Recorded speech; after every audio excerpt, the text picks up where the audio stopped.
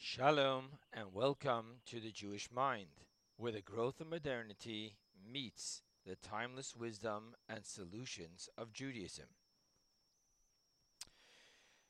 This lecture is called Spirituality Reincarnated, Bringing Internal Peace to Our Spirituality.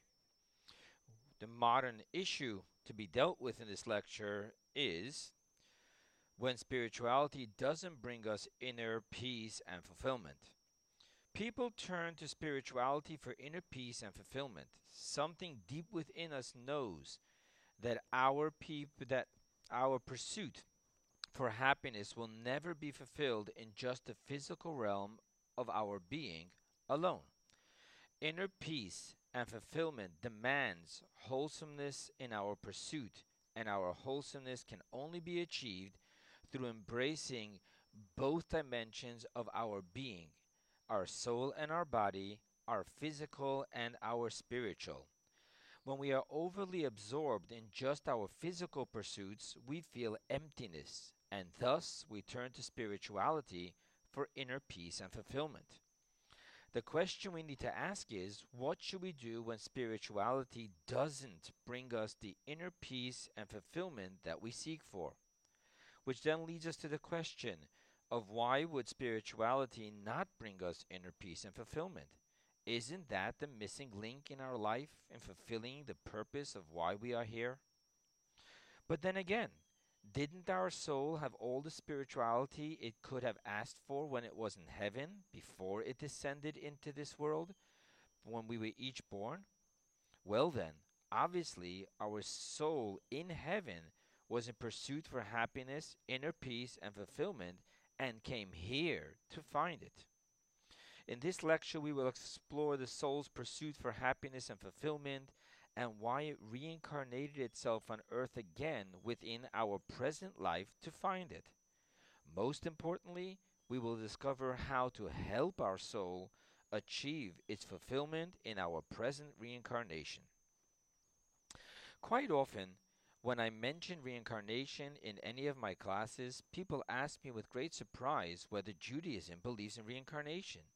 The answer is that yes, Judaism does believe in reincarnation, and the teachings of Judaism is filled with it. This week's Torah portion is called Pinchas, and it opens with speaking about Pinchas, the son of Elazar, who was the son of Aaron the high priest. One of the most famous reincarnations mentioned in the teachings of our sages is that Elijah the prophet is a reincarnation of Pinchas.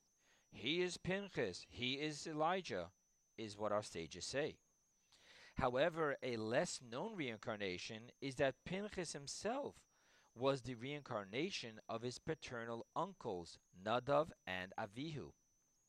Another famous reincarnation, for example, is found in our Passover Seder's Haggadah.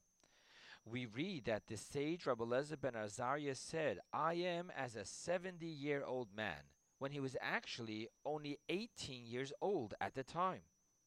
However, Rabbi Eliezer was the reincarnation of Samuel the prophet, who lived for 52 years. Go ahead, do the math.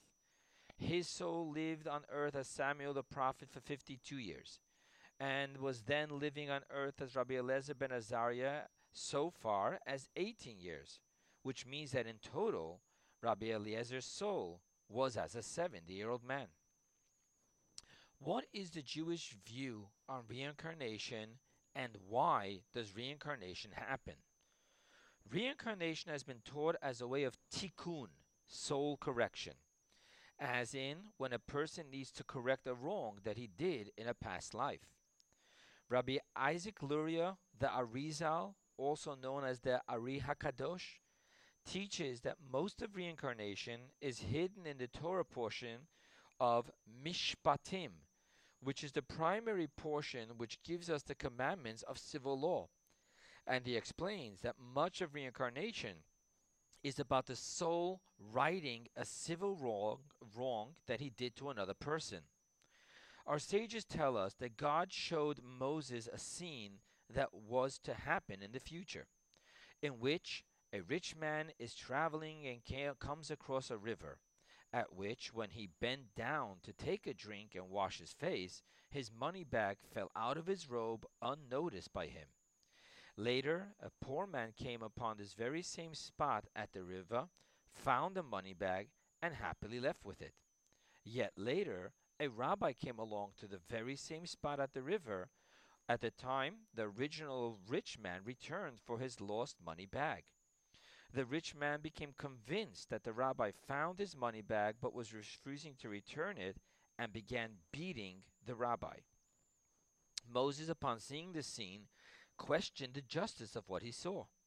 In response to his question, God showed him another scene of where the rich man, the poor man, and the rabbi were living together in a previous lifetime. The poor man had brought the rich man to a court case before the rabbi over a disputed amount of money that the rich man owed the poor man for work that the poor man had done for the rich man. The rabbi was afraid to correctly rule in favor of the poor man, lest he get the rich man angry, and the rabbi instead ruled incorrectly in favor of the rich man.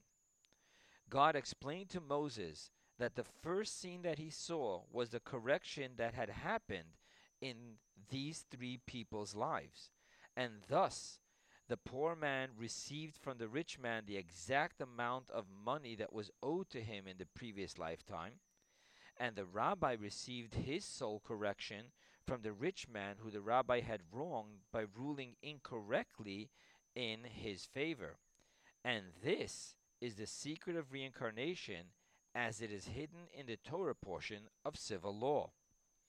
However, reincarnation isn't always about correcting a past wrong. Sometimes it is just different legs of a whole journey which was originally set to take more than one lifetime. Other times it is simply a soul who already fulfilled its journey on this earth, who is willing to return to this world in order to help another or to save a Jewish community in its time of despair and danger.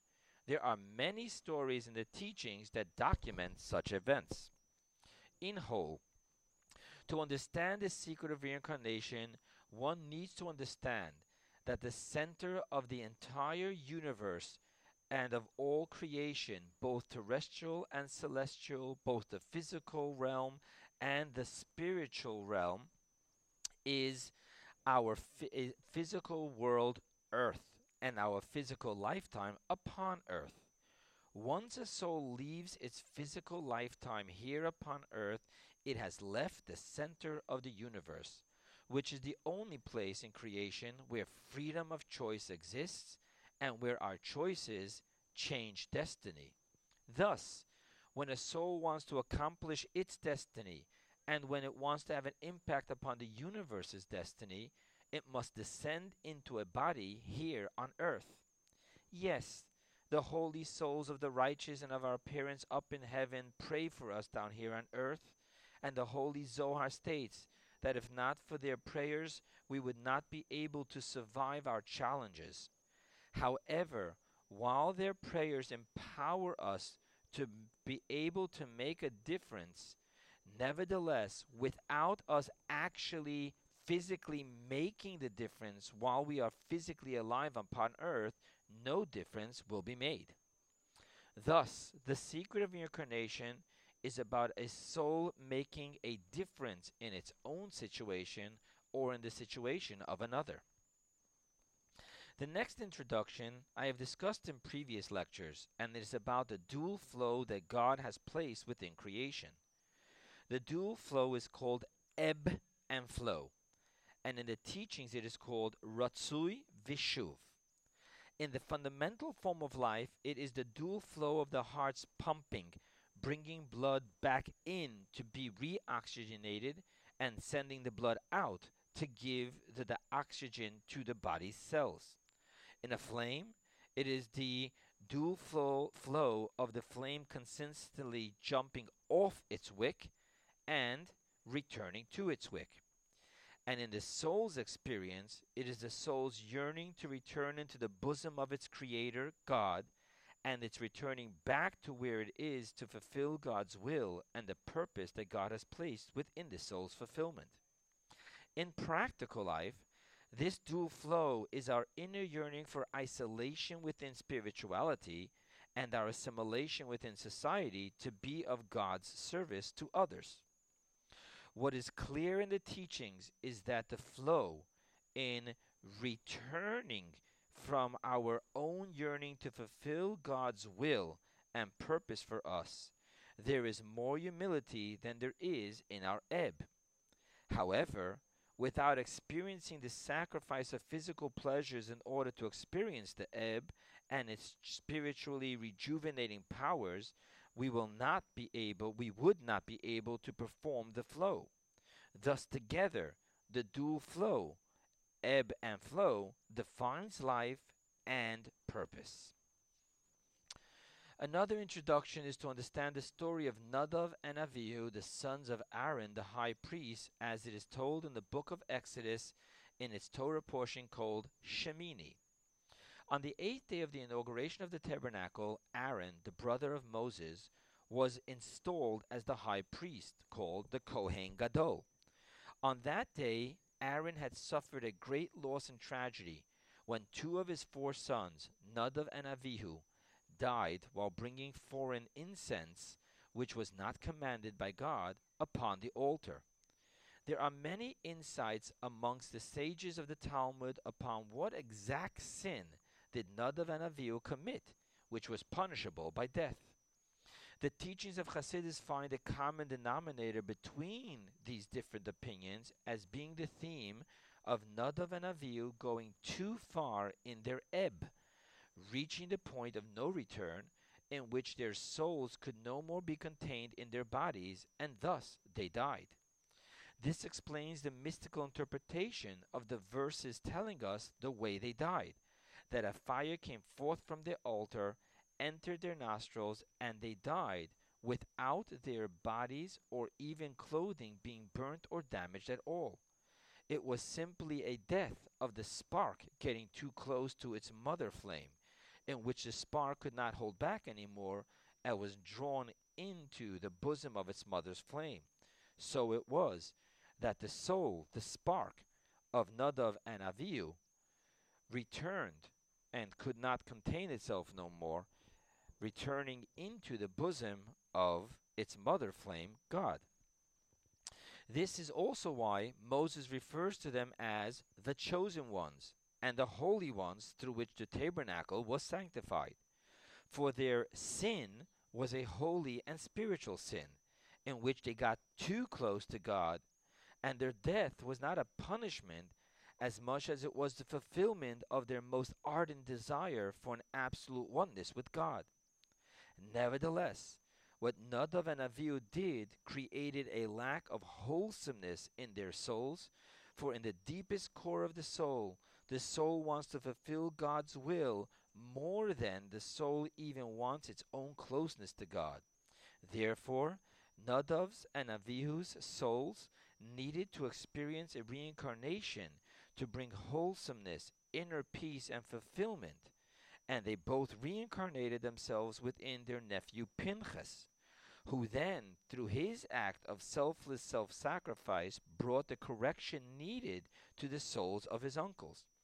We will explain this in greater length and clarity later on. The last introduction is a difficult concept to digest. It explains the death of those who experience the sanctification of self-sacrifice. People who die in self-sacrifice, including those who are killed in terror attacks for no other reason than that they are Jewish, are called Kedoshim, holy ones. Now, I want to emphasize that in Judaism, such a death is not glorified. Judaism is focused on living for God rather than dying for God. Nevertheless, when God, for reasons known only to Him, has willed such a death upon an individual, that individual's remains and his memory is treated with reverence. The question that I want to explain here is that if we just explained that God's will is in the flow, which is in remaining physically alive and to physically serve God with physical actions of goodness and kindness. And we explained that this is so much so that when Nadav and Avihu neglected their flow for their ebb, that they needed to be reincarnated for their soul's need for correction, then of what purpose can there be a situation in which self-sacrifice takes a life? It is really difficult to speak about this, in fear that speaking about this can in any way, God forbid, justify within the human mind that dying for God is in any sense desirable.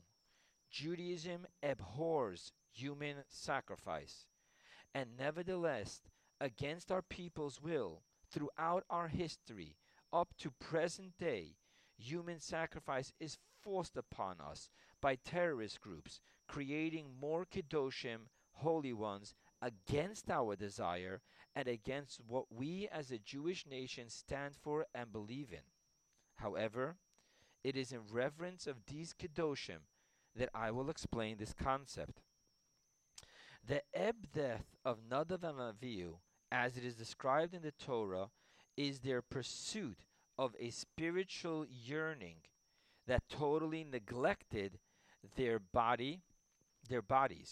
Their bodies did not participate.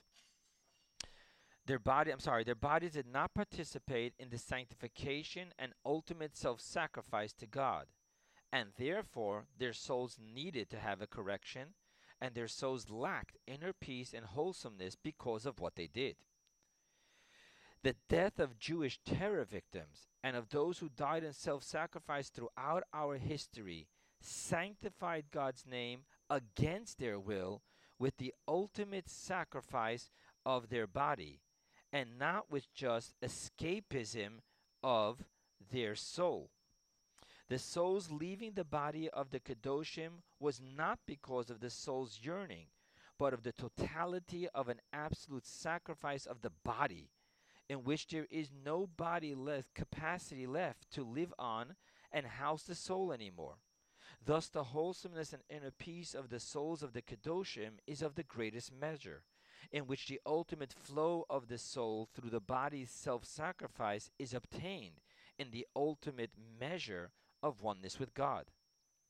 The depth, we need to explain this clearly, the depth behind this self-sacrifice is that were the Kedoshim to have brought this upon themselves through their own will, it would be considered despicable suicide.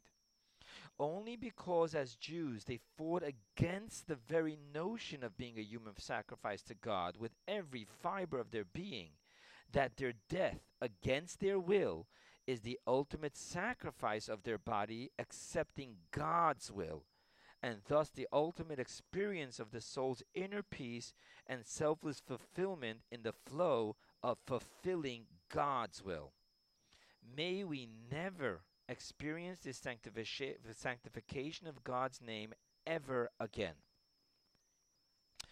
With this, we will understand what the Baal Shem Tov said concerning his choice of how to leave this world when his time came. The verse describes Elijah the prophet's passing as, and I quote the verse, and it was that they were going, the they is Elijah the prophet and his disciple Elisha. And it was that they were going, walking and talking, and behold a fiery chariot and fiery horses, and they separated them both. And Elijah ascended to heaven in a whirlwind. That's the end of the quote of the verse. Elijah's body ascended to heaven, in which it is held in a holding spot, as explained in the teachings. The Baal Shem Tov said of himself that he could have experienced the same passing as Elijah the prophet did, but he chose not to because he wanted to fulfill the verse in Genesis which says, and I quote, "For dust you are, and to dust you will return." When I heard this, I wondered why the Baal Shem Tov wanted to fulfill this verse when it wasn't a commandment. Rather, it was a verse of God's punishment to Adam for eating from the fruit of the tree of knowledge. However, from that which we have explained here, we can understand that for the body to ascend to heaven, the passing of the body is not a fulfillment of God's will. However, when the body returns to dust, the totality of the body is fulfilling a verse in the Torah. Thus, the Baal Shem Tov chose that when his time comes that he should forego the miraculous ebb experience of Elijah's passing, and in its stead to experience the flow experience of God's will. Let us now see the story of Pinchas as it is told in the Torah portion of last week, and the reward of Pinchas as it is told in the Torah portion of this week. Bilam, after failing at cursing the Jewish people for King Balak, gave Balak advice on how to hurt the Jewish people. Bilam explained to Balak that their God hates immorality and idolatry, and thus advised Balak to send the girls of his kingdom with little idols into the camp of the Jews to entice them sexually, and at the moment of intense sexual desire, to offer themselves to the Jews as if they would bow to their idol. Unfortunately, Balaam's evil plan worked, and a plague broke out amongst the Jewish people as a punishment for what they were doing, and 24,000 died. The lowest point was when Zimri, a prince of the tribe of Shimon, took Cosbi, a princess of the Midianites, to sin with. The Jewish people then started to cry, realizing that the perversion has reached into their upper echelons. Pinchas took a spear and went into the camp of Shimon to bring the matter to an end. Our sages explain the risk that Pinchas took by saying that according to Jewish law, Zimri's people could have and should have killed Pinchas, as he was not legally granted to take the princess's life. Zimri himself, a warrior, could have and should have protected himself from Pinchas, who had the law of a rodef, a man coming to commit murder.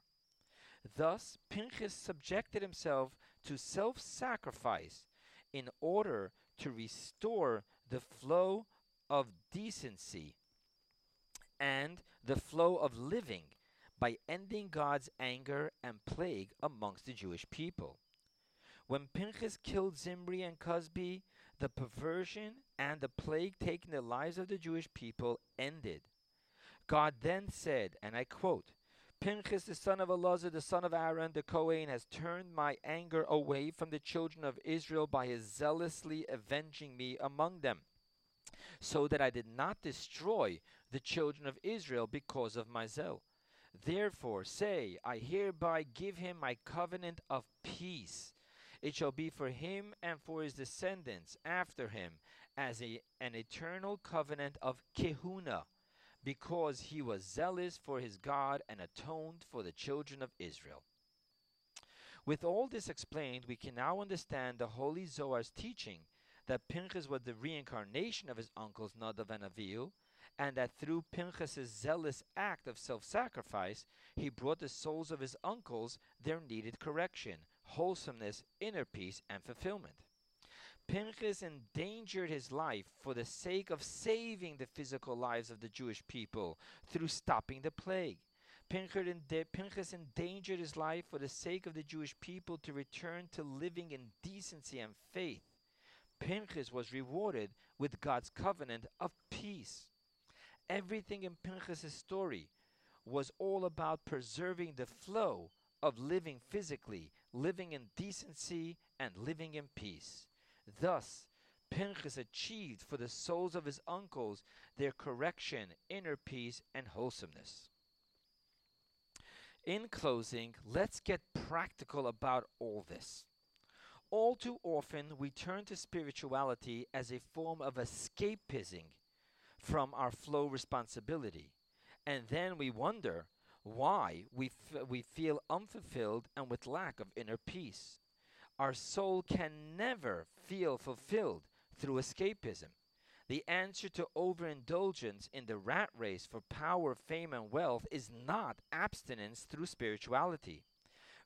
Rather, the answer is to experience the spirituality of the ebb in a way that it drives us back into the physical flow of acts of goodness and kindness rather than selfishness. This is why the Jewish experience of spirituality is to feed, clothe, and help the needy. This is why when a king was suffering from depression, his Jewish advisor told him to go out and physically feed the poor. And this is why one of the pillars of addiction recovery is service to others, to simply help the newcomer and other suffering addicts. Friends, modernity offers growth, and growth comes with challenges. Judaism offers timeless divine solutions. The Jewish mind is where modernity meets Judaism.